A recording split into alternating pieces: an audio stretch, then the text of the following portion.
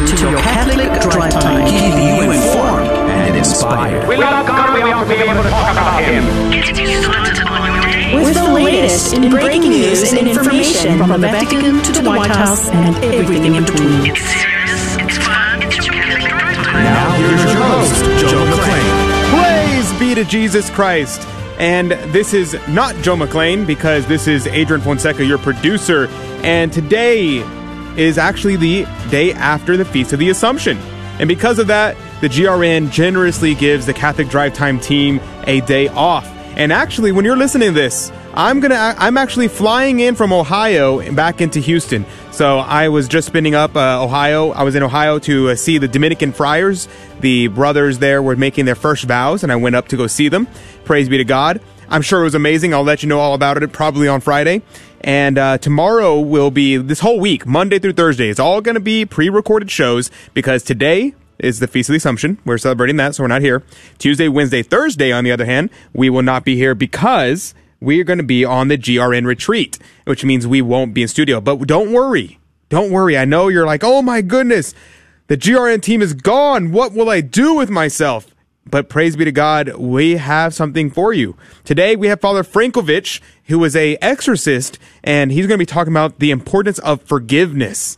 Patrick Coffin will be on tomorrow, and he's going to be talking about a whole slew of things. You won't going to miss that interview. And there was so much in that interview that we weren't even able to fit it in during the show. So there's going to be more that's going to be exclusive online. And then Gabriel Castillo is going to be on Wednesday to talk about the family, talk about trying to be a Catholic family and raising Catholic children. And then on Thursday, Noel Maring is on to talk about Awake, Not Woke, which is a great book. The interview went so well. I highly recommend tuning into all these programs across the GRN and Station of the Cross. Thank you very much, listeners from Station of the Cross. Anyway, today, what is the plan? So we are going to have Saint of the Day, Gospel of the Day, then maybe no breaking news, but maybe we'll have a small commentary. I'll try to comment on the Saint of the Day and the Gospel of the Day. And then we will go to break, and then we get back. It'll be Father Frankovich, and we'll do the interview for the rest of the show. And the next hour, we're going to have no game show this week. So no game show this whole week, Monday, Tuesday, Wednesday, Thursday, or Friday, because we will not be here. So don't have the game show, but don't worry. We're still going to have content there, so we're going to have an interview there, and we're going to have Saint of the Day, Gospel of the Day again, and the same format. So, but don't worry, next week, back to our regularly scheduled programming. This Friday, back to our regular scheduling programming. We're going to have a live show. Joe and I will be back in the studio, and Janelle is actually going to be gone by then, so she will not be there. But don't worry, we will be able to announce our new co-host this coming Friday. So praise be to God. Let's jump into it with the Memorare. In the name of the Father, and the Son, and the Holy Ghost, amen. Remember, O most gracious Virgin Mary, that never was it known that anyone who fled to thy protection, implored thy help, or sought thy intercession was left unaided. Inspired by this confidence, I fly unto thee, O Virgin of Virgins, my Mother. To thee do I come, before thee I stand, sinful and sorrowful. O Mother of the Word incarnate, despise not my petitions, but in thy mercy hear and answer me. Amen. In the name of the Father, and the Son, and the Holy Ghost. Amen. And now, the Saint of the Day. The Saint of the Day is Saint Stephen of Hungary. He was born on August 16th, or that's his feast day, rather. And he was on August 16th. The Catholic Church celebrates the feast day of King Saint Stephen of Hungary, the monarch who led his country to embrace the Christian faith during the 11th century. And note, this article is coming from CNA, Catholic News Agency, so if you want to check out his biography that I'm reading there. Before the future saint's birth in 975, his mother, the Duchess Charlotte, is said to have received a vision in which the original Saint Stephen, the church's first martyr, appeared telling her she would bear a son who would evangelize their land. Together with her husband, the Hungarian Duke Geza, Charlotte is believed to have been converted and baptized by the Bishop of St. Adalbert of Prague, the same saint who baptized their son Vaik in 985, giving him the name of Stephen. Geza had desired to convert the Hungarians to the Catholic faith, a passion shared by Stephen once he reached adulthood and succeeded him in power. After conclusively defeating an alliance of rival pagan nobility, he used their acquired wealth to build a monastery and invited clergy to convert the people. Stephen established laws favoring Christianity over paganism and sent an emissary to Rome with a request for the Pope to proclaim him as king. Pope Sylvester II accepted the request, sending him a crown and a gold processional cross, while also giving Stephen certain religious privileges. He showed great diligence as king while devoting the rest of his time to his religious duties, including charity toward the poor and the sick, as well as the worship of God. And to his household, Gazelle, Stephen's wife, was a sister of the ruler later canonized as the Holy Roman Emperor Saint Henry II. Greatly devoted to the Virgin Mary, Stephen had several churches built in her honor. Both in Hungary and outside the kingdom, her intercession is credited with preventing war between Hungary and the Holy Roman Empire under Conrad II, and stopping an assassination plot against Stephen himself. The Hungarian king also established a monastery in Jerusalem and set up institutions to aid pilgrims in other major cities. Stephen is counted as the saints among his friends and correspondents and fulfilled the Pope's charge to use his royal authority for the good of his church. Suffering came to the king, however, when only one of his children survived to adulthood. Stephen's only living son, Emmerich, received a strong Catholic upbringing and was expected to succeed his father, but Emmerich died before Stephen after a hunting accident in 1031. In 1038, on the Feast of the Assumption of the Virgin Mary, Stephen delivered his final words to the leaders of the church and state, telling them to protect and spread the Catholic faith. To the Virgin Mary, the king directed one of his final prayers. To thee, O Queen of Heaven, and to thy guardianship I commend the Holy Church, all the bishops and the clergy, and the whole kingdom, its rulers and inhabitants, but before all, I commend my soul to thy care. St. Stephen died on August 15, 1038, and was buried alongside his son, St. Emmerich, and the two were canonized together in 1083.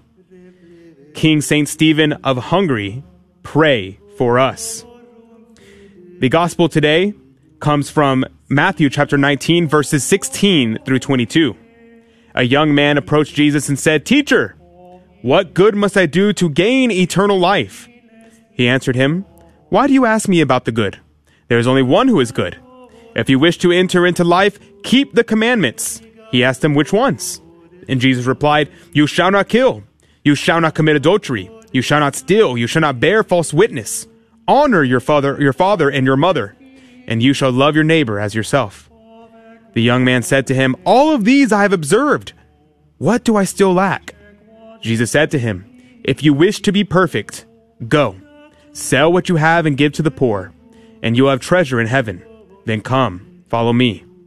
When the young man heard this statement, he went away sad, for he had many possessions. The Gospel of the Lord.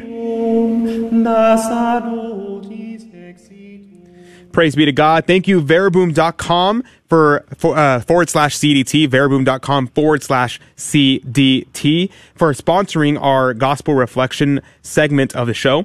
And today we have a lot of time for a Gospel Reflection, so praise be to God. I'm going to try to use this time to not just talk about the Gospel passage, but also comment on King St. Stephen, because this is also relating to the Assumption. Now, Our Lady. Think about Our Lady for a second. Because our Lord says here, what does he say? If you wish to be perfect, go. Sell what you have and give to the poor. Cornelius a Lapide makes the point, going back to the nativity scene, referring back there, whenever the Our Lady and our Lord and St. Joseph were given the gifts of gold, frankincense, and myrrh. What happened to that? What happened to the gold, the frankincense, and the myrrh? What happened? Why was it that Our Lady and St. Joseph, who had gold, frankincense, and myrrh, which are very valuable things, and whenever they went to present our Lord at the temple, they were only able to give 2 turtle doves? Why is that?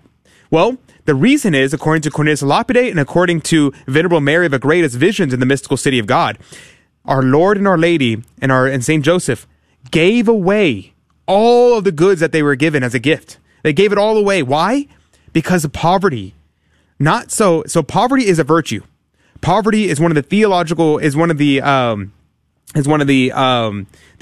not the theological virtues. I'm trying to think of what I'm trying to say, and my mind's escaping me, but the poverty is incredibly important. Why? Because our Lord asked us to be poverous. Now, it's not virtuous to just be in poverty. So like if you go bankrupt and you're living on the streets, it's not necessarily a virtue to have no money. But it is virtuous to give up your money for the sake of the kingdom of God. That's not to say that people who are poor and don't have money cannot be virtuous in their poverty. They can, and they should. and by offering it up, but it doesn't necessitate that it's a virtue. And willfully giving up all that you own, the great wealth that you have, for the sake of the kingdom of God, to be obedient to our Lord, to rely on God. We often think to ourselves, oh, I'll do it later. I need to save up from retirement. I need to prepare myself. And we never stop to think of the scriptures. Our Lord takes care of the birds. Our Lord gives water to the plants. Our Lord feeds the animals. How much more? He clothes the flowers in such beauty. How much more you and I? There's a saying there's a Jewish saying that's, whenever our Lord gives you a child, he gives you a loaf of bread. What does this refer to? This is referring to the fact that our Lord will not leave us orphans. He will make sure we have our daily bread. We prayed in the Our Father. And so our Lord has asked us to be perfect. Can we be perfect? Well, maybe not. But the religious life is a higher life. People don't like to hear this, but it's a true statement. Religious life is a higher calling. Why? Because you're living the theological virtues of poverty, chastity, and obedience. You're living those to the furthest extent. Now, of course, you can live these virtues outside, but it's easier in religious life. It's geared toward it. So we have to direct ourselves toward that end. Now, married life is a good. It's not saying just because religious life is higher calling does not make married life a bad thing. In fact, it's a good thing. Our Lord made it a sacrament. So this is very important as well. When the 10 Commandments are the bare minimum requirements, our Lord says, yes, okay, you're not breaking the 10 Commandments. Okay, what is he saying essentially? He's saying, are you in mortal sin? Well, you and I can think about this right now. We could do an examination of conscience. Think, am I in mortal sin? Have I killed? Have I committed adultery? Have I stolen? Have I lied? Have I honored my father and my mother? Have I honored those that are in authority over me? And have you loved your neighbor as yourself? Have you loved your neighbor as yourself? And how do you love your neighbor as yourself? Well, that is to love, is to will the good of the other, as St. Thomas says, and for the sake of the other.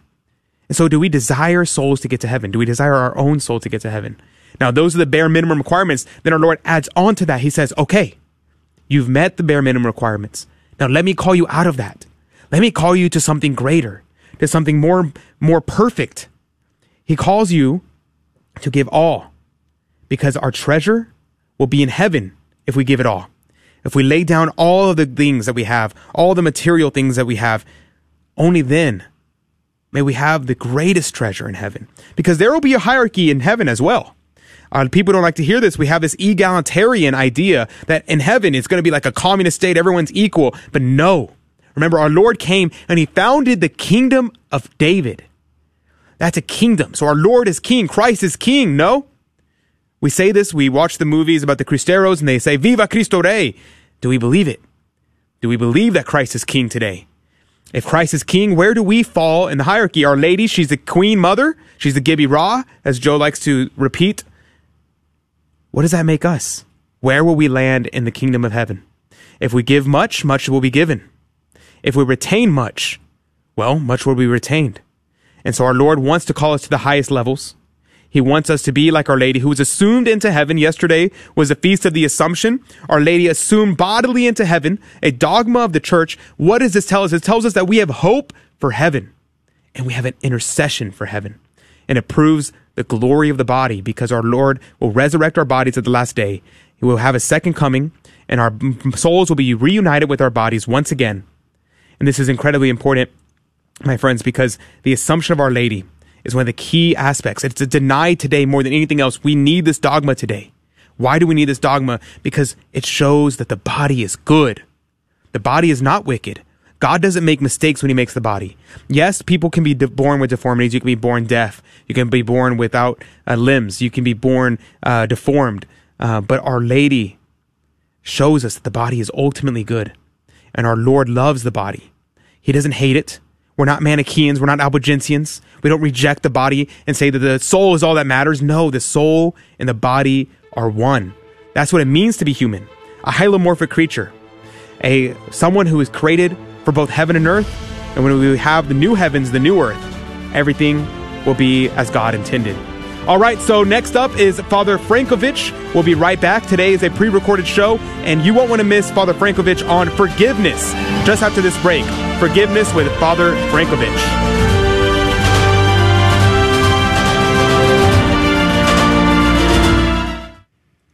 GloryandShine.com, a generous underwriter of Catholic Drive Time. GloryandShine.com is a Catholic family-owned company making a variety of personal care products ranging from lotions, soap bars, gift boxes, body mist, beard care, and more. At GloryandShine.com, they state their mission is to, quote, craft every product with deep intention while holding a vision of sharing the gospel. They are good for the body, mind, and soul, unquote. God love you, GloryandShine.com. Thank you again. It is here where you'll find the best marriage counselor, greatest healer, wisest teacher, and closest friend. It's a place where you'll escape the chaos of the world and find the lasting peace that only comes from God. Jesus is personally waiting to embrace you now with His divine mercy and healing love. Jesus is calling you home to His Sacred Heart today. I need a mercy. I need a Savior. Howdy, this is Adrian Fonseca, producer of the Catholic Drive Time Show. Heard Monday through Friday, 6 a.m. Central and 7 a.m. Eastern, right here on the Guadalupe Radio Network. And I'm proud to tell you that Real Estate for Life is an underwriter of Catholic Drive Time. Real Estate for Life connects home buyers and sellers to real estate agents while supporting pro-life organizations, offering their clients a faith-based experience. They are online at realestateforlife.org. That's realestateforlife.org. God love you.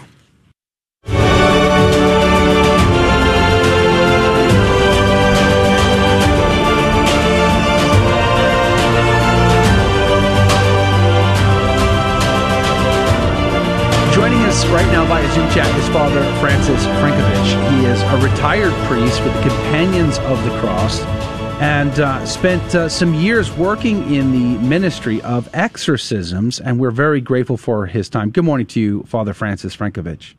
Good morning. Praise be to God. We want to get into exorcism, but before we dive into some of the questions I'm most interested in, can we back up a little bit and tell us, how did you get involved in exorcism ministry?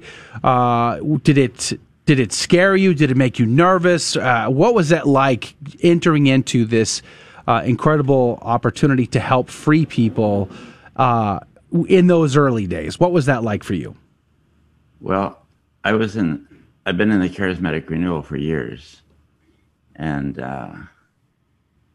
anyway, I was at the Catholic Charismatic Center in Houston, and the Cardinal asked if I would be the exorcist because he didn't have one.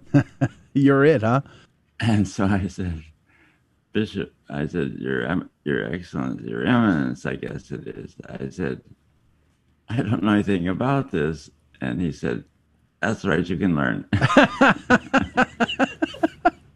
Was that not intimidating? I mean, I can imagine that would be pretty intimidating.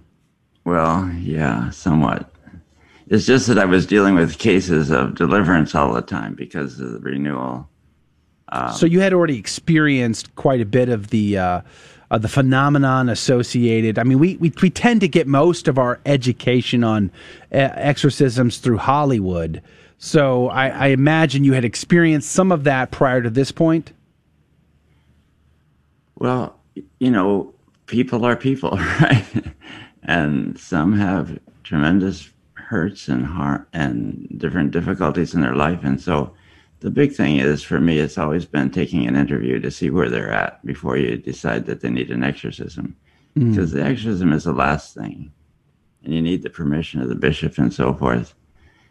Even though you're an exorcist, at least, I don't know, there's different permissions you can get from the bishop. I guess one, you can just, whatever you decide.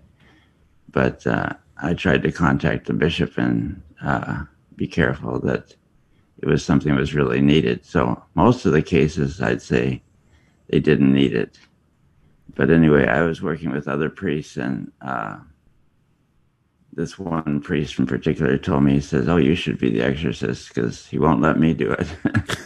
I said, wow. Well, I don't know.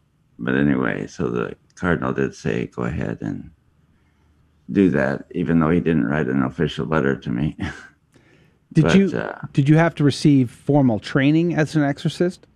Well, I did start doing some. You know, we went to conferences that exorcists were joining, and with deliverance, healing, and exorcism. So I went to several of those, and we even went to one in Rome where they had the international one, another priest and myself. And so anyway, how is that different from the deliverance prayers or the deliverance ministry that the Charismatic Center or the Companions of the Cross do already? Well, it's just you have to use the right, if it's really serious. So, I mean, I dealt with several cases where they didn't need an exorcism. They just, they were bound up in other things, like we used a lot the approach of Neil Lozano called Unbound. And I took several courses from him and got to know him pretty well. And anyway, I just found that very helpful. And I said, this is basically what I want to do with people.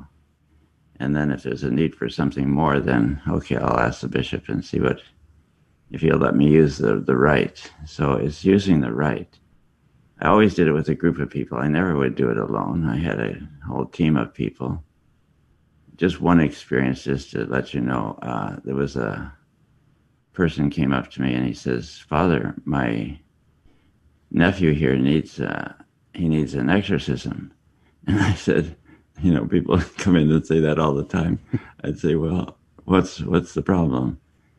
He wasn't there, the young man. So he said, well, he curses God, and he's so strong that 5 of us can't hold him down, and wow.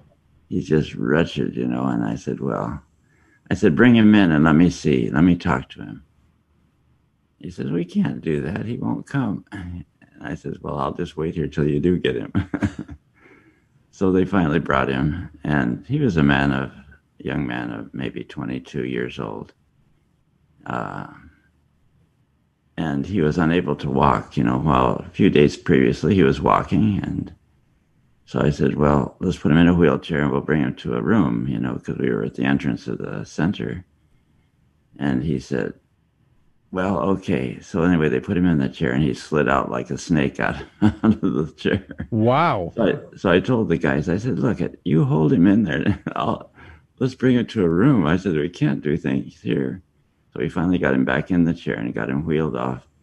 And they held on to him. And I had a team of people with me. And then I said, okay.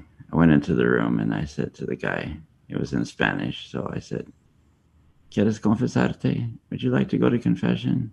And I just leaned over to him and said that. And I said, oh dear, I hope he doesn't slug me or something.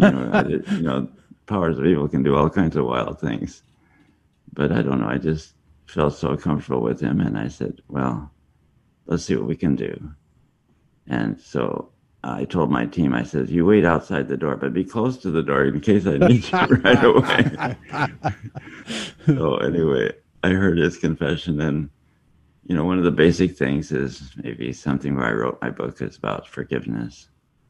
He was just loaded with unforgiveness. Well, that's the stuff I want to get to in a moment. I think that's where we really want to focus on a bit.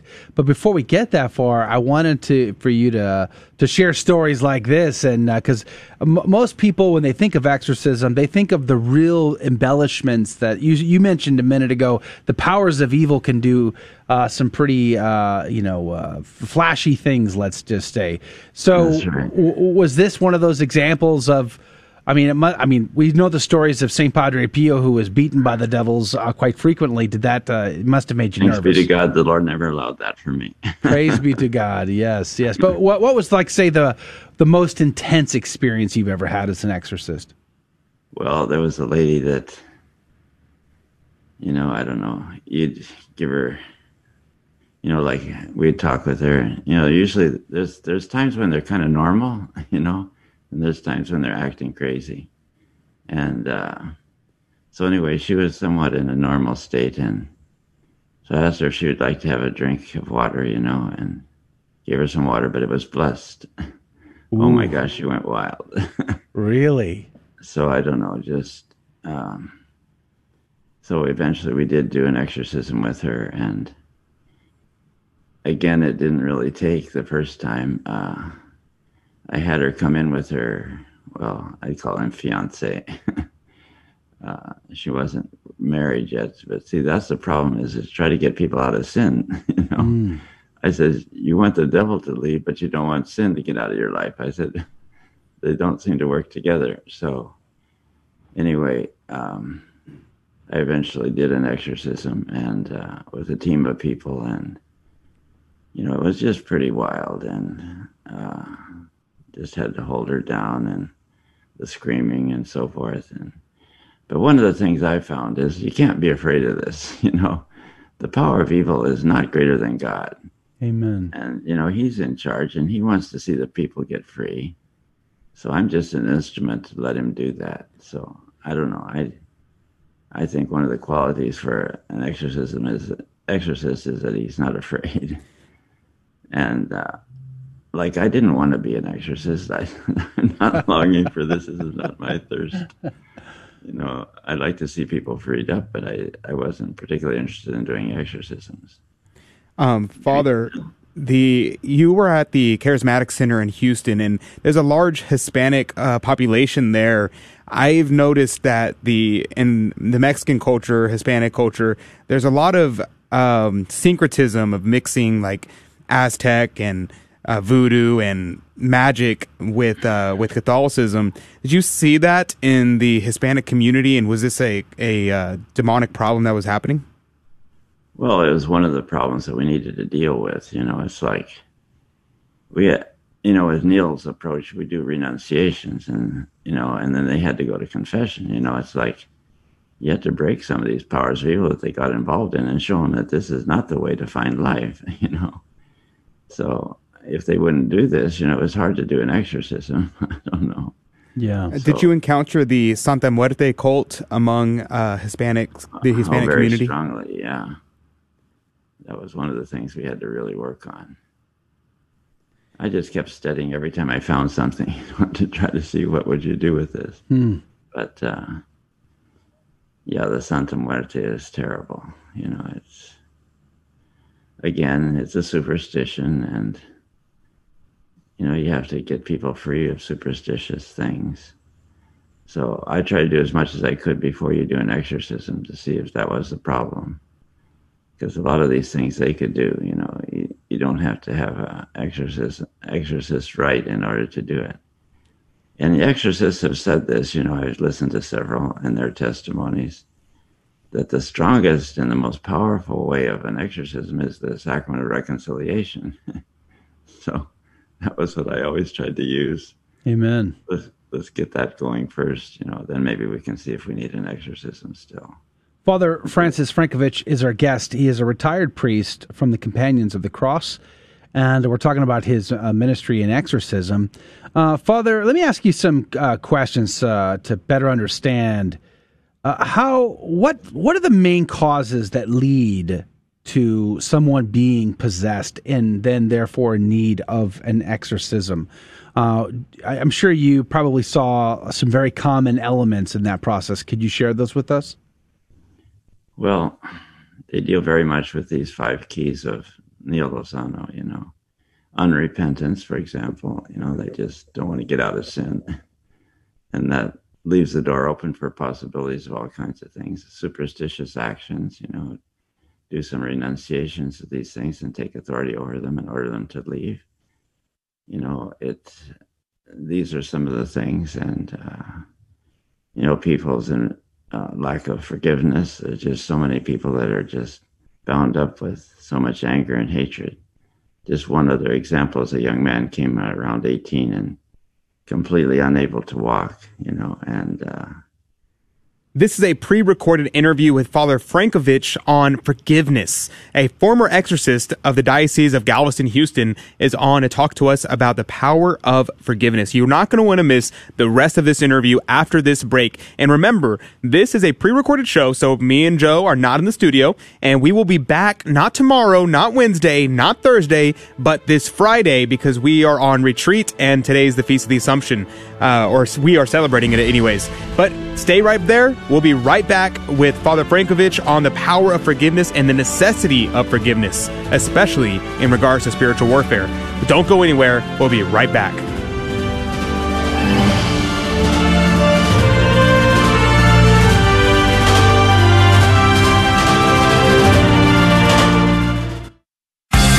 The Catechism defines an indulgence as a remission before God of the temporal punishment due to sins whose guilt has already been forgiven.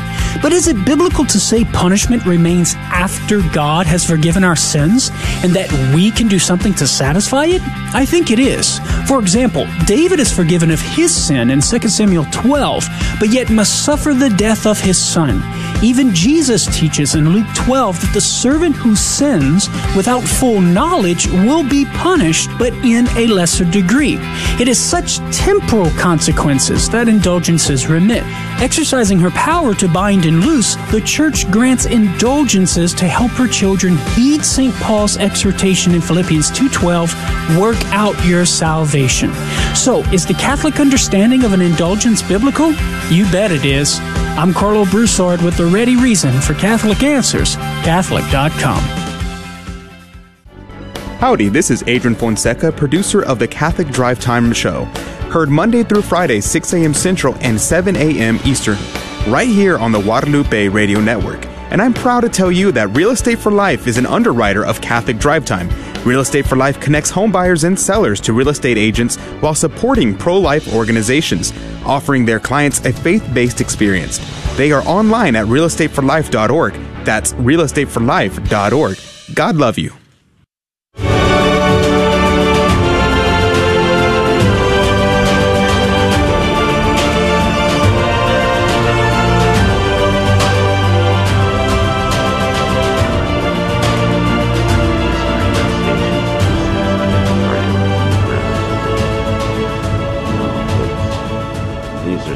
Things and people's lack of forgiveness. There's just so many people that are just bound up with so much anger and hatred.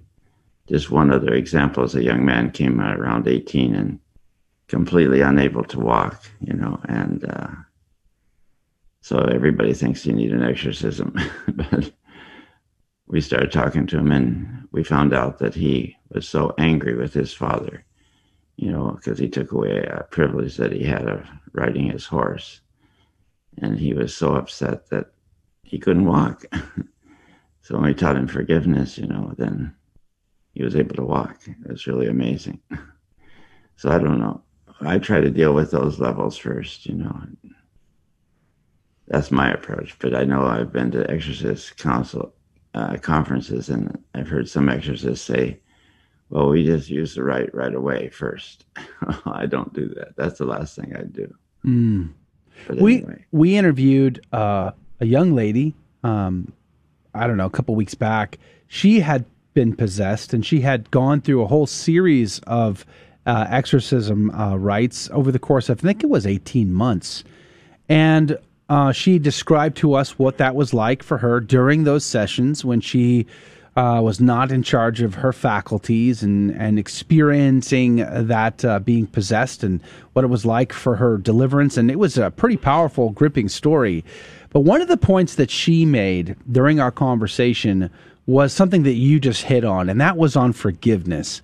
And she realized during that process of how important it is. I mean, we probably have read or heard the gospel proclaimed how many times when Jesus, Matthew chapter 6, talks about unless you forgive, you can't be forgiven. Probably 1,000 times we've heard that. And yet, how many of us are holding on to unforgiveness? And maybe some of us are doing so without even realizing that. So I hope can you talk to that for a moment in light of your experience as an exorcist? Yeah, it's one of the key elements, really. Just to give you an example too, we were at a conference and I did a lot of traveling. I speak Spanish, so I was going to different countries where I was invited with 2 other men that go with me. And anyway, we were at this one conference and this one lady was acting up, a young lady. And, so of course everybody thinks it's an exorcism needed. And so anyway, I asked this one man that's with me on the team, I said, could you do a little interview with her and see what we really need? And because I needed to go on with the talks that I was giving.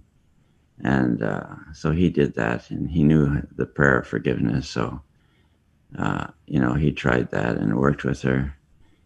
And then he says, I think you need to come in here, Father. Well, I'm in the diocese outside of my own, so I don't have any authority after your own diocese. You have to get it from your particular bishop. So I said, I can't do an exorcism here. So anyway, as we were talking with her, she just had so much hatred towards her father, towards her mother, towards her boyfriend. She had a boyfriend that left her, and just, it was, horrible experiences. So anyway, we worked with her, and she was able to forgive, I think it was her mother and the boyfriend, but she couldn't forgive her father. And so she was just acting up still, So anyway, we just said, well, let's just pray with her for a while, and that she'll have the power to let the Holy Spirit help her to forgive. And when we did, she finally released, and oh my gosh, she became the happiest person in the whole conference. Wow. And Father, we were talking to some people on during our show, and they were making the point, they're asking the question, must we forgive people who do not ask for forgiveness? And they were saying, God, Jesus said that we should forgive our brother as many times as he asks. But what if they don't ask? Must we forgive them? Yes, of course. Because we've taken it in. It's what it does to us. It's not so much what they're doing. It's more what's happening in me as a person who takes all that hurt. So I don't know. It's just very freeing. I don't think Jesus says forgive if they ask for forgiveness. That's one passage, but there's so many others. Like, for example, Luke 6:37, 37. He says, do not judge or you'll be judged. Do not condemn or you'll be condemned, but do forgive and then you'll be forgiven. You'll be forgiven. He didn't say they had to ask for forgiveness. He just says you do it. Either that or you're judging or condemning them. And, that's very harmful to a person's psychological as well as his spiritual life, So I don't know. I was in Colombia one time and giving some talks there, and someone said, this one lady that was in charge of, it was called Maria Santificadora. And she says, do you have a book you've written? I said, no, I've never thought of writing a book. So anyway, she says, well, you should write a book. So my friend that had invited me to go there said, yeah, I'll be glad to help you with that. So I went home and I took a week off. It was between Christmas and New Year's. So it wasn't very busy at the center, and I took the week and just started working on a book, and the book was Forgiving from the Heart, So from that developed this whole approach. Hello, but anyway, I think it's really needed. Hi, Father Frankovich. This is Janelle. I have a question regarding what does it mean to truly forgive? Because I've been to a retreat, I'd say maybe a few years ago, and that was when I realized that there was actually something that a lot of people didn't know how to do, was how to truly and completely forgive. I know a lot of people that say like, oh, I've forgiven this person, yet I see that they have some sort of resentment or I guess unforgiveness with them still. Like there's that anger still there. And especially nowadays where a lot of people struggle with some sort of wound from the past regarding maybe some abuse in the past, whatever. They carry that wound with them even until now. So, Father, what does it mean to truly forgive? Yes, that's what I developed in my book, because my experience is it's important. You got to do it. Everybody keeps saying that, and I say, well, but what is it and how do you do it? Mm-hmm. There's no definition of it, in the scriptures, except it's explained what it's all about. But that's just what I did. I don't know.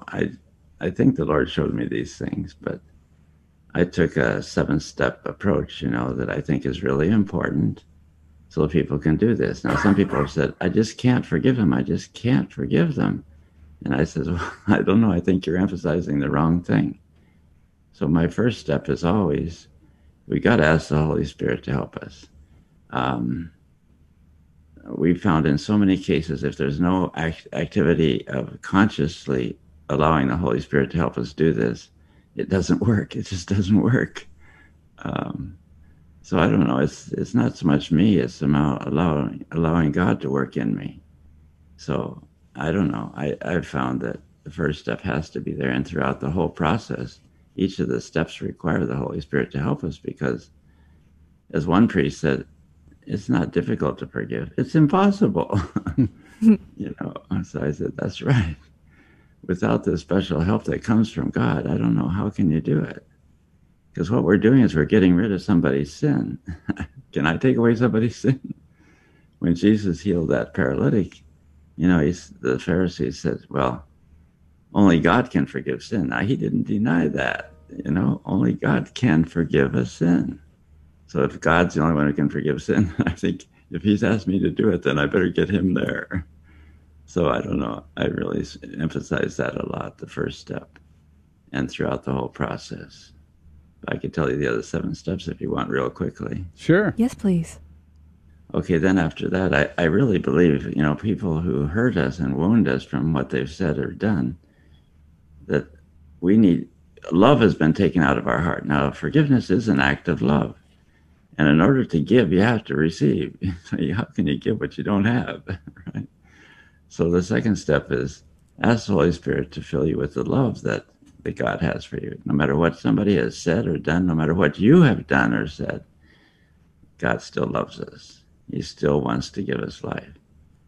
It doesn't mean he accepts the wrongs that we do, but it does mean that he cares for us because he's made us. In Wisdom, in the 11th chapter, verse 24, he says, if I didn't like what I made, I wouldn't have made it. So if he didn't like us, I don't think he would have made us. He says, you're very special to me. If you take Isaiah 43, for example, he says, you're mine. You're special to me, I love you. If you should pass through water, you're not going to drown. If you go through fire, it's not going to burn you because you're mine, So just to take time, and I usually use the crucifixion as an image. One of the big things I like to do in the whole process of forgiveness, in all the 7 steps, is we need to use our imagination. We're using it anyway. Why do we keep using it against God? Why don't we use it with him and in conformity with his word? Alrighty, we're heading off to our second break, and don't worry, guys. We'll be right back with the rest of this interview with Father Frankovich on the power of forgiveness, the necessity of forgiveness, and how on earth do we forgive? Sometimes it's hard, and I know I struggle with forgiveness, and you won't want to miss his advice that's coming up right after this break. Don't go anywhere. We'll be right back with Father Frankovich, former exorcist of Galveston, Houston, on the power of forgiveness.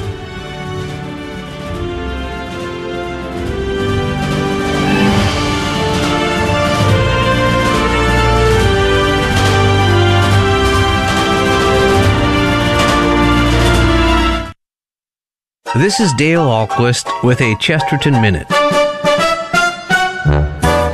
Have you ever heard someone say, I want a religion that is not so dogmatic?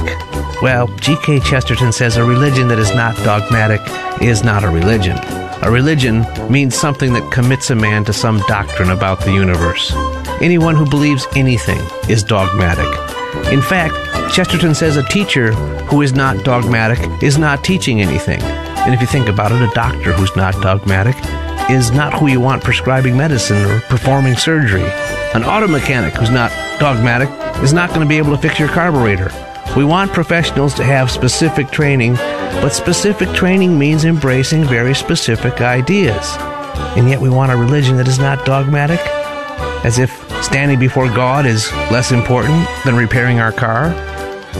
Want more than a minute? Visit chesterton.org. Hi, Joe McClain here, host of the Catholic Drive Time, heard Monday through Friday, 6 a.m. Central, 7 Eastern, right here. And I'm proud to tell you that Real Estate for Life is an underwriter of the Catholic Drive Time. Real Estate for Life connects home buyers and sellers to real estate agents while supporting pro-life organizations. Real Estate for Life offers their clients a faith-based experience. Real Estate for Life is online at realestateforlife.org. That's realestateforlife.org. God love you.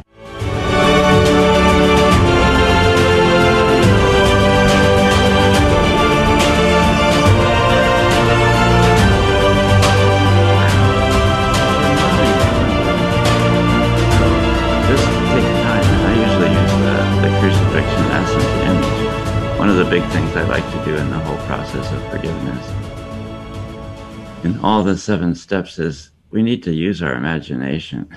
We're using it anyway. Why do we keep using it against God? Why don't we use it with him and in conformity with his word? So if he says, I love you with an everlasting love, then let's picture it. So I'd like to take the crucifix as sort of the climactic moment of when he says, I love you. But we got to spend a few minutes in receiving it. Now, this is one of the big problems, I think, in forgiveness. People don't want to take any time. They just want to say a word. I forgive you. I forgive you from my heart. I've heard people tell me this in confession so many times. I said, well, what did you do to forgive from the heart? And there's nothing that they can say other than I just did it. And I said, okay, what's forgiveness? Forgiveness is to forgive, he says. I said, well, that's nice. What is it, though?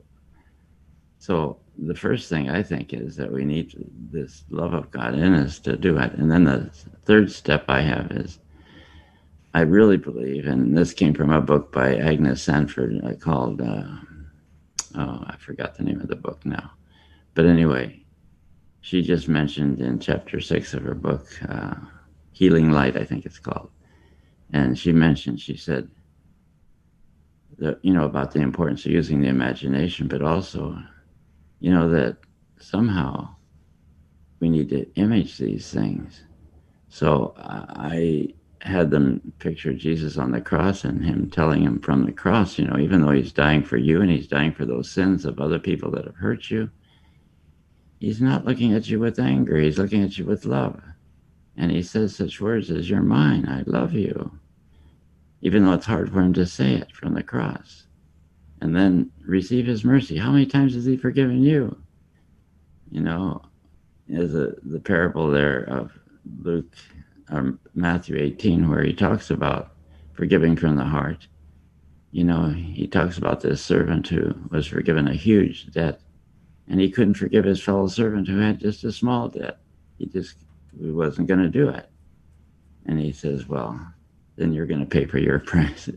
So in other words, if you don't do it, then you don't get free yourself. So how many times has he forgiven us? And how much do I need forgiveness for the way I've held on to this? One of the big problems I think people have is that they hold on to these hurts and the things that people have done to them and the different experiences that were so bad. And I said, that's your sin now, because you're reacting evil to evil. St. Peter in his first letter, he says, in chapter 3, he says, look, instead of giving an insult for an insult, injury for an injury, he says, give a blessing instead so you can receive a blessing. I said, you're cursing him and you want God to bless you. I said, look at how much he's been merciful to you. Be merciful as your Father is to you, he says in Luke 6. So we got to be conscious of how much he's forgiven us and to even allow him to forgive us more. A lot of people have told me when they're forgiving, they says, well, the biggest problem is that I can't forgive myself. I said, well, let's deal with that first then. I have a chapter in my book on that, forgiving yourself, what that might mean. Because we can't take care of our own sins, but we can receive the forgiveness of God. And also another big problem is also forgiving God. People say you got to forgive God. And I say, well, what does that mean? People love to throw around terms. I've even heard priests say it. And I say, well, I know. What do you want them to do? How do you do it? So that's what I try to explain in my book. So those are the first 3 steps, then the next 4 steps I deal with. You're standing at the cross and you invite, I'd like to have Mary standing there at my side too, because she was there with Jesus, having her put her hand on my shoulder and so forth. And we're both looking up at Jesus. And then this person comes into my consciousness that I'm going to forgive. And I'm not denying anything about how I felt or what went on. I'm admitting everything. All the anger I had, all the frustration, the thing that was wrong, at least from my point of view. And I'm going to transfer that to the cross. So I think forgiveness, if you want to give a word to it, is, in the dictionary, I think it says, let it go. I said, how do you let it go? You just let it float up into the sky or what? And so my take is, if you take the scriptures, and what Jesus is showing us, he's the only one who can pay for the price of sin, nobody else. So I call it transfer it to him so he can do it. So I think forgiveness is transferring it. So you have to say, I forgive you in the name of Jesus, because he's the one who's ordered us to do it. And he says, for doing what? Well, point out the things that have been annoying or irritating. I think it's very Father, healthy. To go back to your third step, when you said that we need to forgive God, what is meant by forgive God? Because initially I'm thinking, well, how does one forgive God if forgiveness implies that there was something was happened where you were wronged, either you wronged yourself or someone wronged you? How does one forgive God in that sense? Well, you hit the nail on the head. You can't. And I think forgiving God means this, that you're going to actually become aware of who God is. I give in my book this example of Jeremiah. He goes, "Oh, Lord, everybody hates me. I don't want to be doing this. Get me out of here. Would you just take my life? I'm tired of this." And God doesn't come back and say, "Oh, Jeremiah, I'm so sorry you're suffering so much." Instead, he says, "Jeremiah, straighten up. I want you to change your attitude. That's not me. I'm not making life miserable for you." And when he repents of his way of acting, then God's able to continue working with him. So if there's forgiving God to me, I give a lot more examples in my book, but it's acknowledging who God is and what evil is. I give the example that I don't know, someone sent it to me, and I think it was true, but anyway, they say is Albert Einstein said this in a classroom where the professor was an atheist, and he said, "Is there evil in the world? Yeah. Does God exist? Yes. Did God create everything? Yes. Then God created evil. And the principle is if he created evil, then he has to have some evil in him." And the student didn't know how to answer it. So anyway, just going through it quickly, he says, "Okay, Professor, I have a question for you. Does cold exist?" He says, "Of course it exists." And he says, "No, it doesn't. The only thing that exists is heat. That's the only thing we can get a hold of. And when you have a lack of heat, we call it cold." Then he says, "Does darkness exist?" "Well, of course. There's dark and real light and so forth." He says, "No, darkness does not exist. What exists is light, and lack of light we call darkness." Then he says, "Does evil exist?" "Well," he says, "it's everywhere. What are you talking about? Of course it exists." He says, "No, it doesn't." He says, "What exists is the lack of God." So I thought that was really good. There's another example too that I give in that chapter, but we're talking with Father Francis Frankovich, and we have just a few minutes left in our conversation with him. Father, where can we get your book, by the way? Where can one buy your book on forgiveness? It's available on Amazon for sure. I have it in English and in Spanish, and I'm doing some revisions on the English version. I hope I can get them done. Let me ask a question that kind of ties back into the beginning of our conversation about your exorcism ministry. Would you say that the lack of forgiveness is the one issue, the biggest issue for those that are struggling with either diabolical harassments, chastisements, or possessions? Is forgiveness the big issue, or are there others? Well, it's a combination, but certainly that's the biggest one. I don't know, when we get people to forgive, and we lead them through this process. By the way, the fifth step is you have to picture the person forgiven, and blessed. You got to bless them too. Bless them with what they don't have. I hear so many parents tell me, "Oh, my kid is this and that and the other thing." I says, "What are you blessing them with? What do they need?" They don't. If they do anything, they just say, "I bless you." Well, that's nice, but what are you blessing them with? Then you got to picture it done. I don't know. What's the purpose of doing it if you're asking and you don't receive? So, again, but anyway, yes, it is the biggest one, I think. So that's step 5. What's step 6? 6 is you keep thanking him until you're convinced it's done. No, that's a great point, because I was thinking that was going to be a question I had was like, how important is it to be specific in forgiveness about what you're forgiving? Is it okay to just make a general like, "Oh, I forgive," and then sometimes we don't initially feel it, and so is it something that needs to be something that needs to be consistent, happening over and over? Not necessarily, but it has to be something that's affected you. But my experience is this, that so many people try to talk me out of forgiving. They say, well, I don't really need to forgive. They're not that bad. After all, that's my uncle, or that's my cousin, well, that's my brother, well, so forth. I said, thanks for the excuses, but I said, you got to get rid of that because it hurt you. It hurt you. It took an existence within you. Maybe now with time, you know, things change, and maybe the person themselves change. And so they're a different person, they're a different way of acting with you. And so you say, well, I'll just let this other go. Don't let it go. We got to forgive it.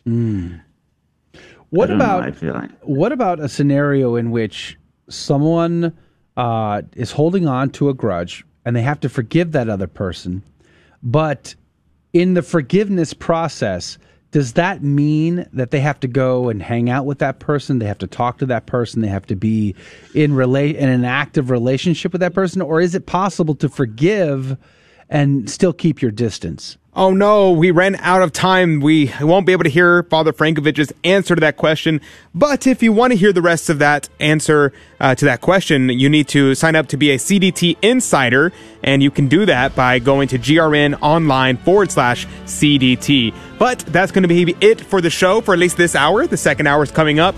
And then we'll have the rest of this interview. So if you could tune in on the GRN Radio Network app, you can find us there at the Guadalupe Radio Network app or online at grn.com/CDT. You can find the rest of this interview on the other side of this, the top of the hour. So, praise be to God. Thank you very much for joining us. Same time, same place tomorrow. Pre-recorded shows tomorrow, Wednesday, and Thursday. And we'll be back live on Friday. And we'll see you then. So, God bless you. God love you. And I look forward to seeing y'all right here, same time, same place. God love you.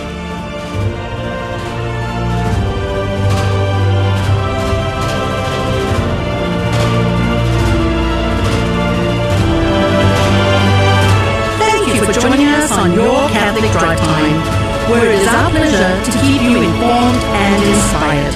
Join us Monday through Friday at the same time, right here on your favorite Catholic radio station. Don't forget to connect with us. Just go to facebook.com/Catholic Drive Time. Again, that's facebook.com/Catholic Drive Time. Be sure to share more than just us today. Share Jesus with everyone you meet. Bye now.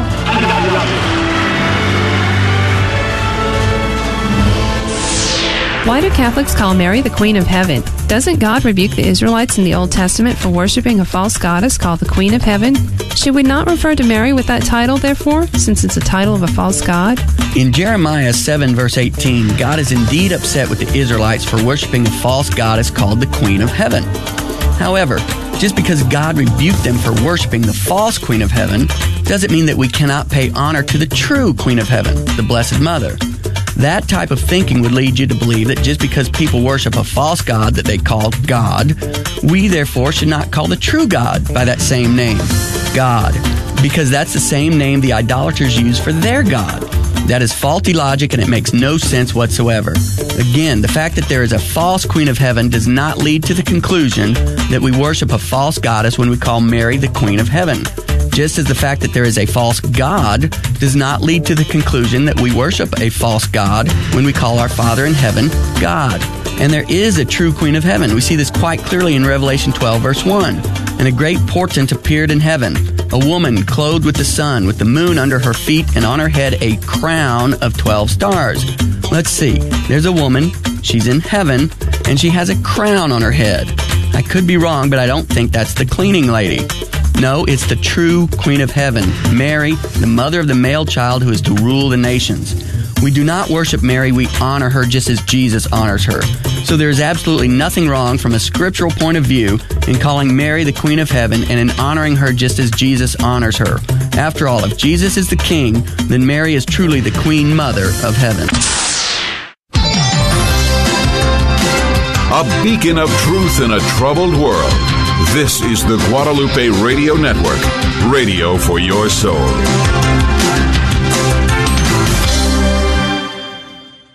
GloryandShine.com, a generous underwriter of Catholic Drive Time.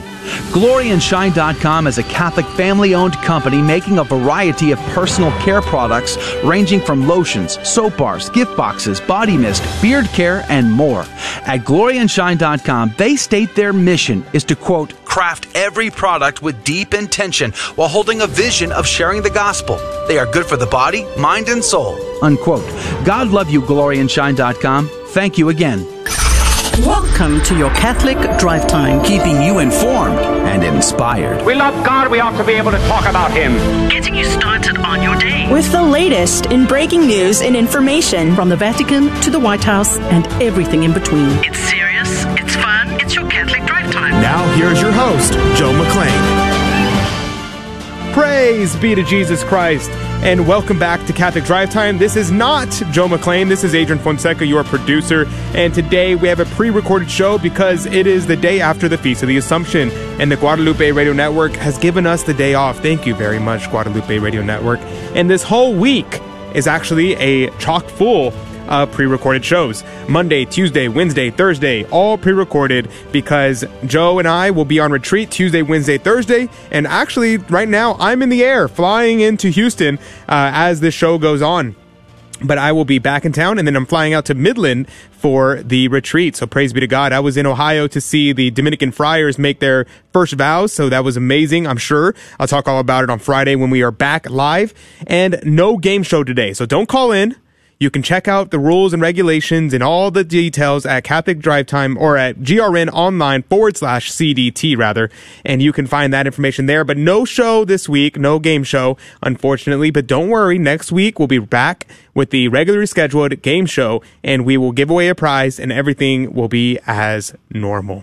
But for today, we are actually airing the final few minutes of the Father Frankovich interview that we did during the last hour. If you missed that, feel free to check it out. Our podcast feed will be updated later today. You can check it out on the Guadalupe Radio Network app or online at grnonline/CDT. That's grnonline.com/CDT. Okay, so today, what is so special about today? Well, we are going to be praying the Memorare as usual, so that's the plan.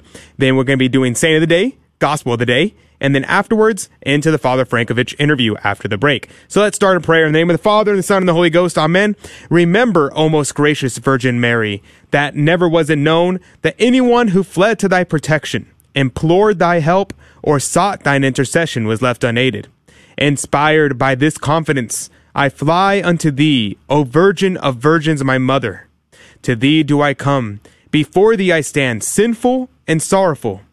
O Mother of the Word incarnate, despise not my petitions, but in thy mercy hear and answer me. Amen.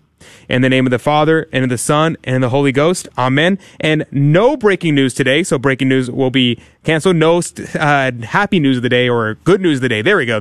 I knew I was going to catch it in a second. But no good news of the day. We're going to go straight into Saint of the Day, then Gospel of the Day, and then we will jump into the Father Frankovich interview after that break. And don't worry, no game show today, so don't call in. Don't call in during the break, but we will be back on Friday. And then next week, we'll have a regularly scheduled game show.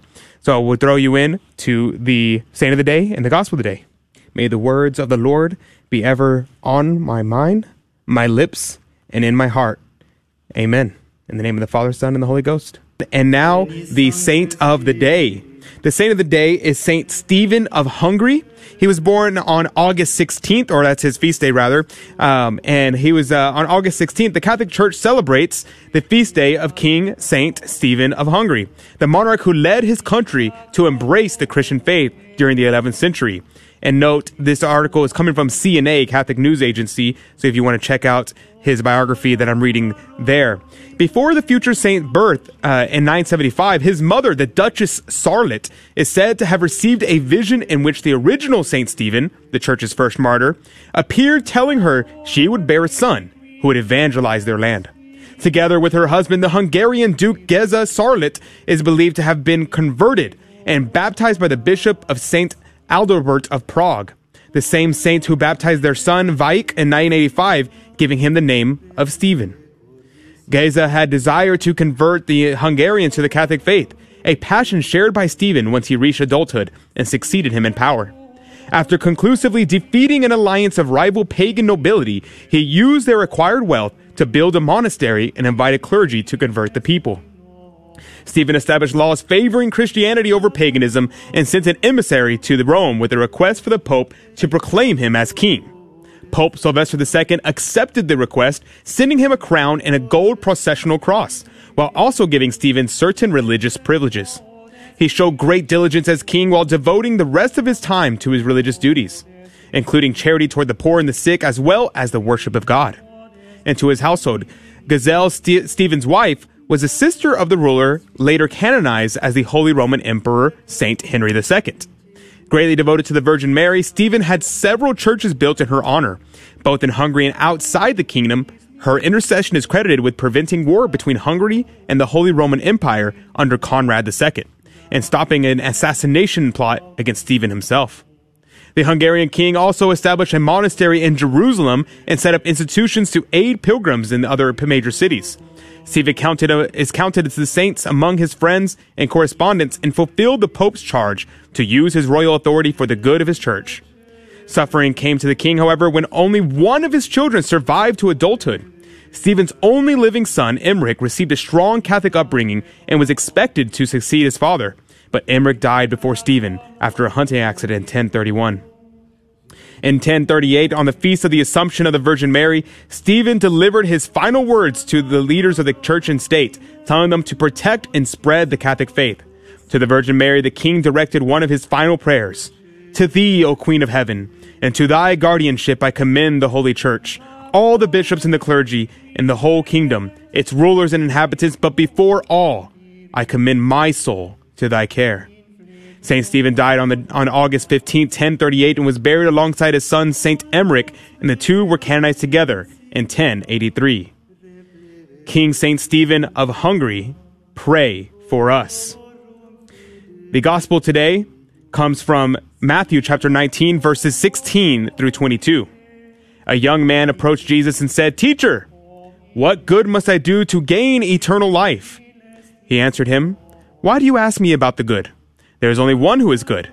If you wish to enter into life, keep the commandments." He asked him, "Which ones?" And Jesus replied, "You shall not kill. You shall not commit adultery. You shall not steal. You shall not bear false witness. Honor your father and your mother. And you shall love your neighbor as yourself." The young man said to him, "All of these I have observed. What do I still lack?" Jesus said to him, "If you wish to be perfect, go. Sell what you have and give to the poor, and you will have treasure in heaven.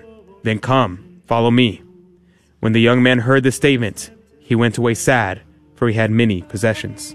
The Gospel of the Lord.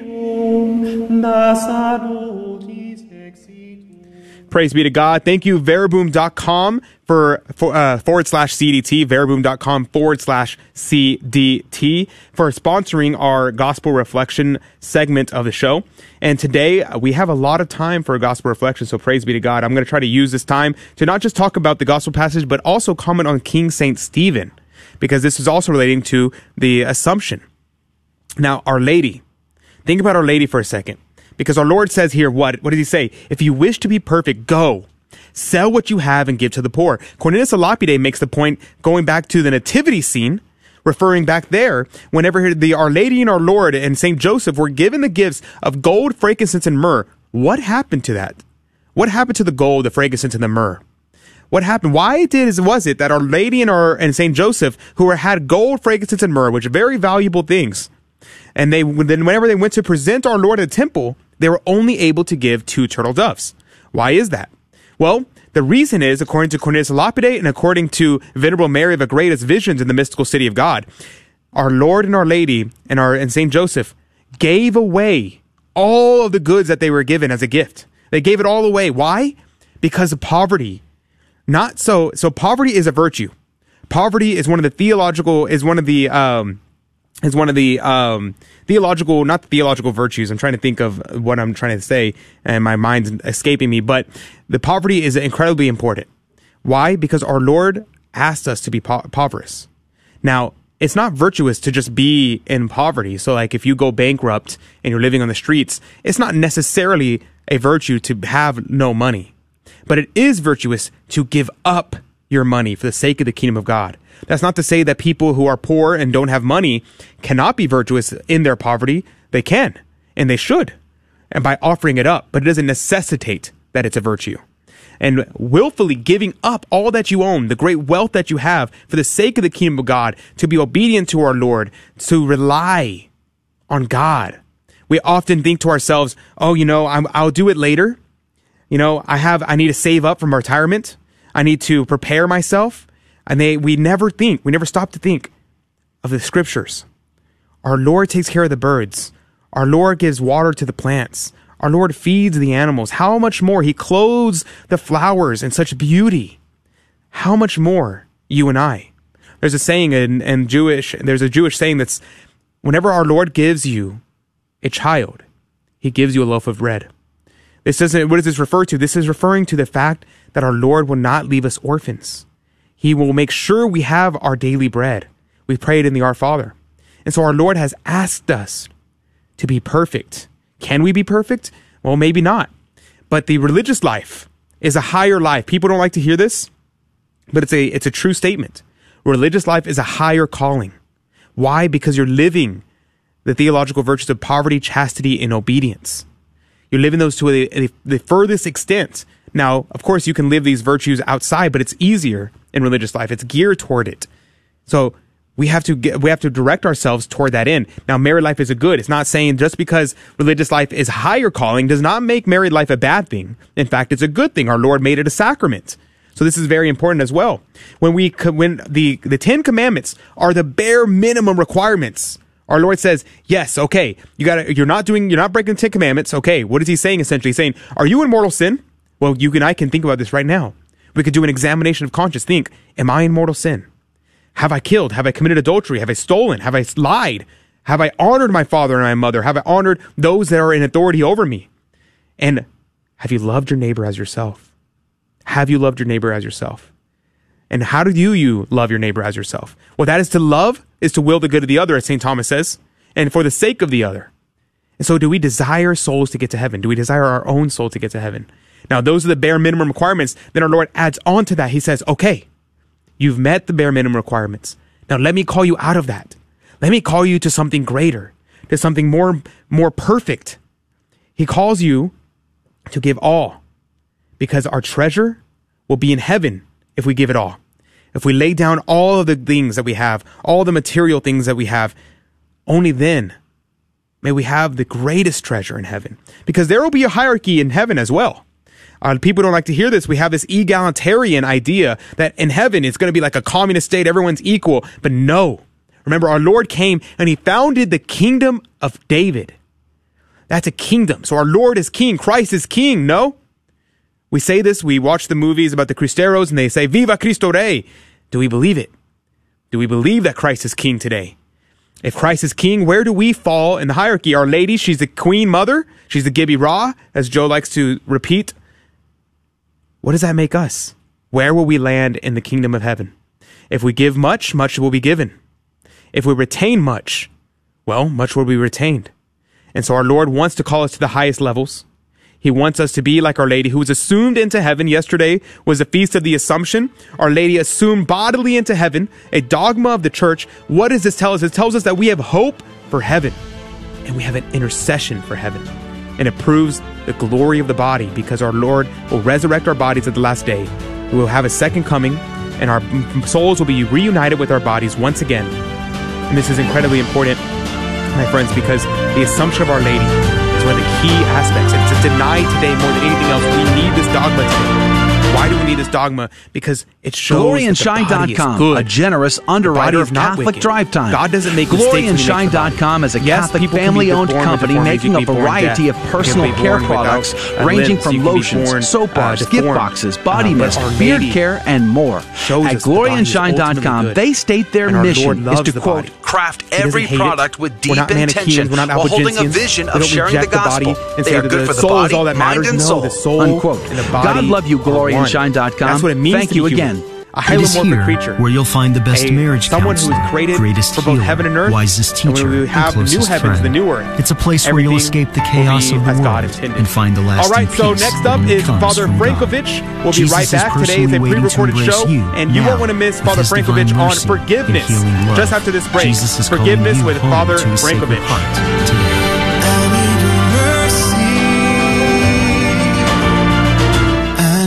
save you. GloryandShine.com. Howdy, this is Adrian Fonseca, producer of the Catholic Drive Time Show. Heard Monday through Friday, 6 a.m. Central and 7 a.m. Eastern, right here on the Guadalupe Radio Network. And I'm proud to tell you that Real Estate for Life is an underwriter of Catholic Drive Time. Real Estate for Life connects home buyers and sellers to real estate agents while supporting pro-life organizations, offering their clients a faith-based experience. They are online at realestateforlife.org. That's realestateforlife.org. God love you.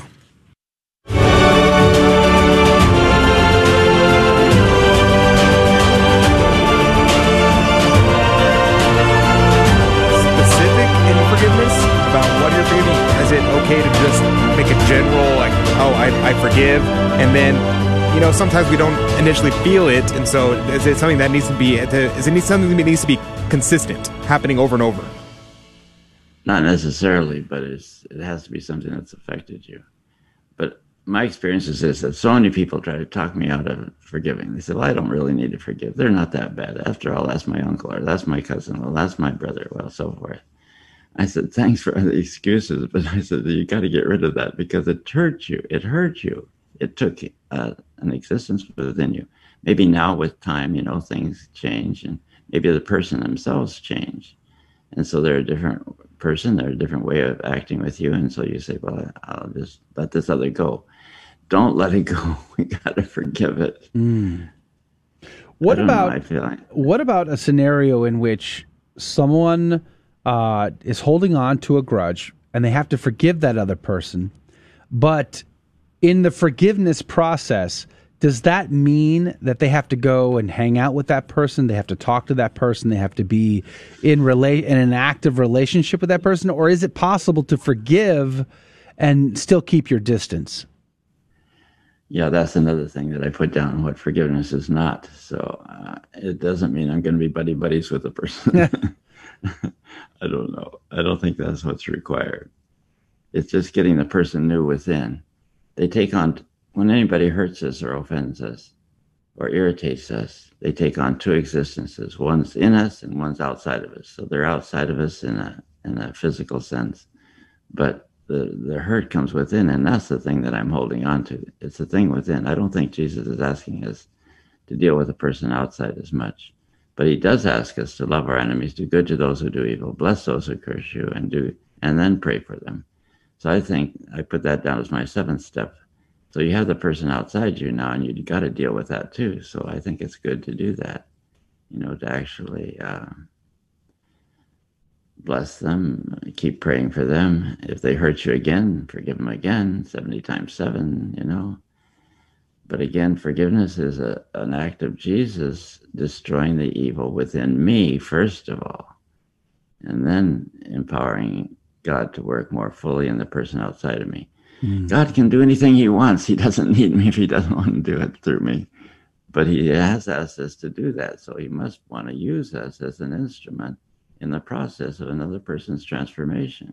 If we refuse to forgive them, then what we're doing is we're holding God against that person, so that they can't get free. Now, God can work around us if he wants. He can do what he wants. As a matter of fact, you don't have to even know what forgiveness is, and he can do it. But I'm not going to say what God's going to do. All I know is that these are the things that Scripture shows us. Jesus is the only Savior. He's the only one who can destroy sin. So why are we trying to do it? Let's just get him involved. And step 7, what was step 7? Well, it's the person outside of us, and that's love your enemies, do good to those who do evil to you, bless those who curse you, and pray for them. That's in Luke 6:27. So, we need to do good to them, but it doesn't mean you have to become your buddies.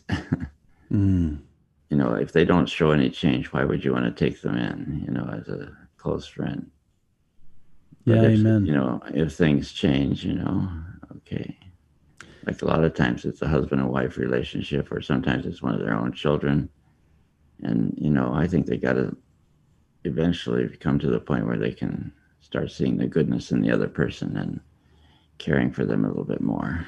But forgiveness is done first, and then reconciliation afterwards. Is it necessary to tell the person that wronged you, I forgive you, or is it enough to say it like internally, or do I need to confront the person?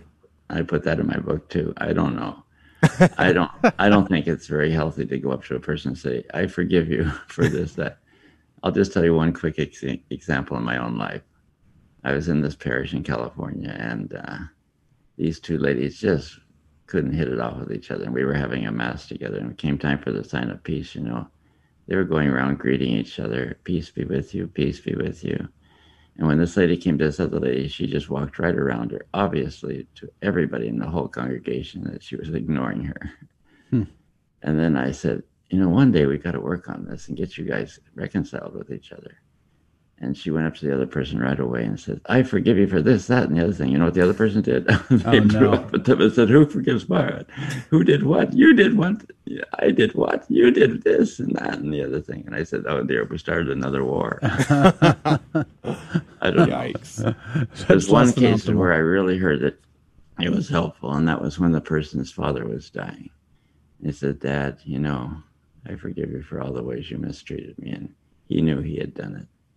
And he was really sorry. But it's so rare. It's a very delicate thing because you're hitting on someone's pride. To say, "I forgive you." Do it in your heart.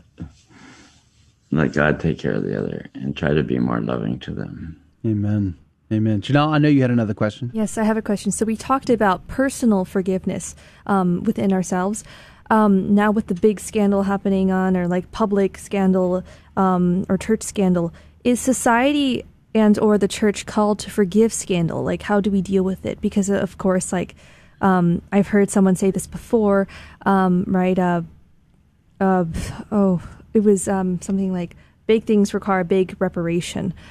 Big scandal requires big reparation.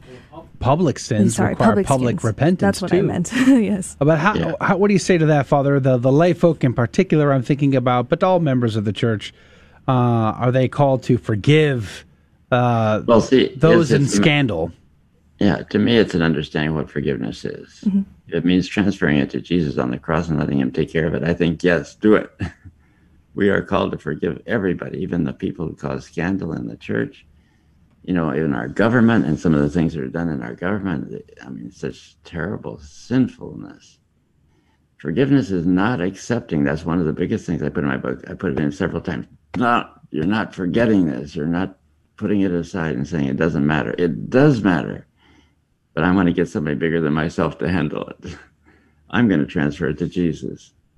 That's what I sense forgiveness is, because if he's the only one who can take care of sin, then I better get it to him. Mm-hmm. On the cross, he says, "Father, forgive them, they don't know what they do." Well, if we don't get it to the cross, how can he do that? Amen. He needs to transfer it to the Father and break its power through his death. So I don't know. To me, it's a healthy thing. But if you understand forgiveness, meaning you're going to let them off the hook, that it doesn't matter what they're doing, they can keep doing it, that's not forgiveness.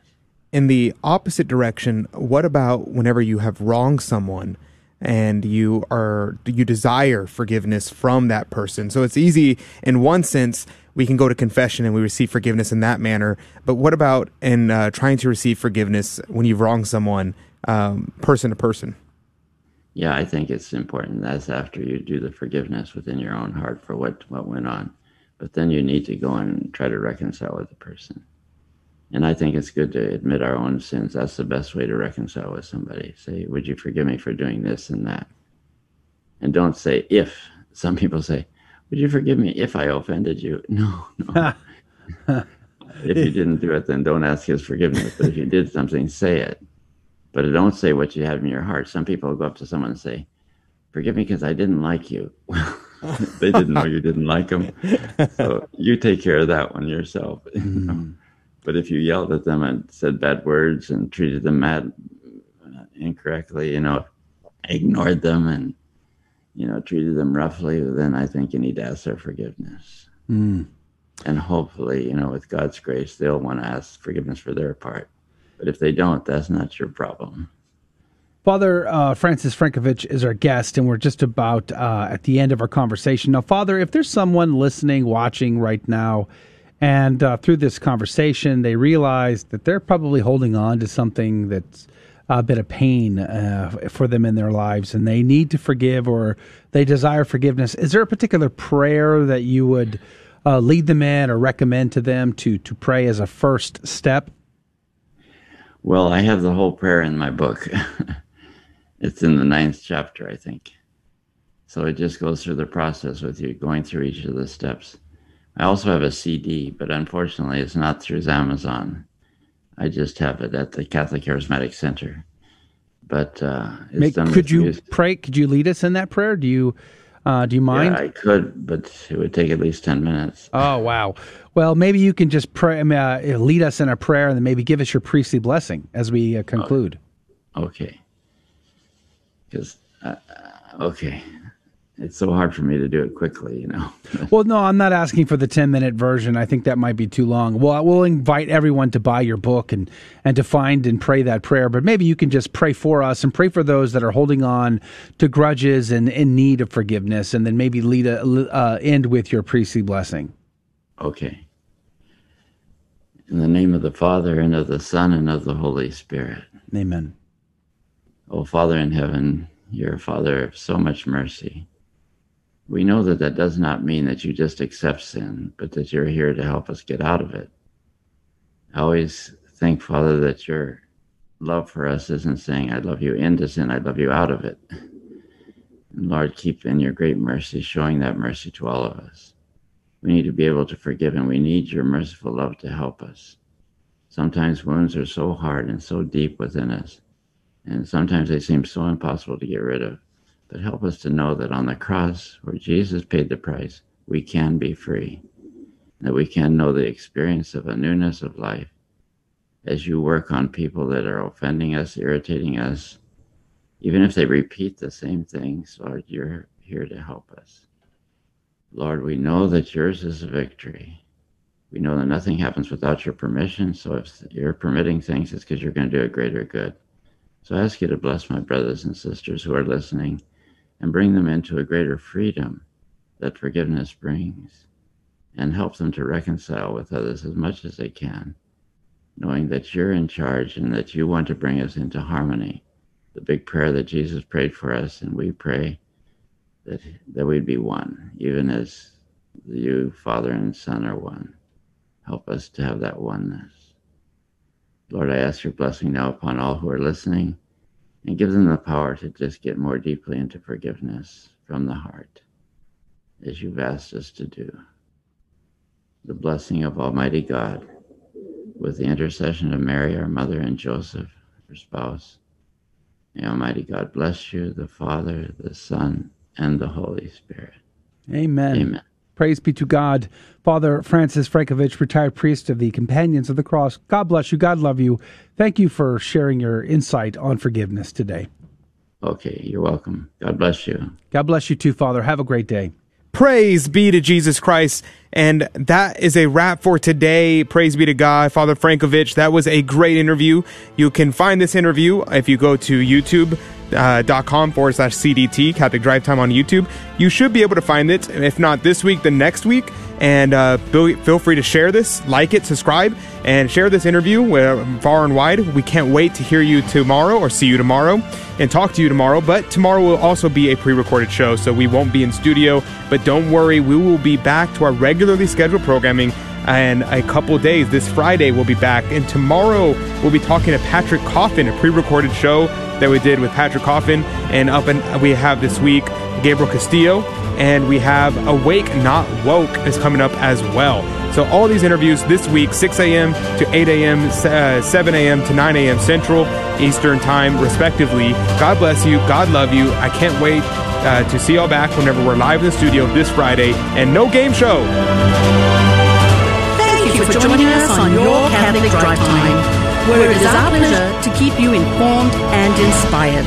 Join us Monday through Friday at the same time, right here on your favorite Catholic radio station. Don't forget to connect with us. Just go to facebook.com/Catholic Drive Time. Again, that's facebook.com/Catholic Drive Time. Be sure to share more than just us today. Share Jesus with everyone you meet. Bye now, and God love you.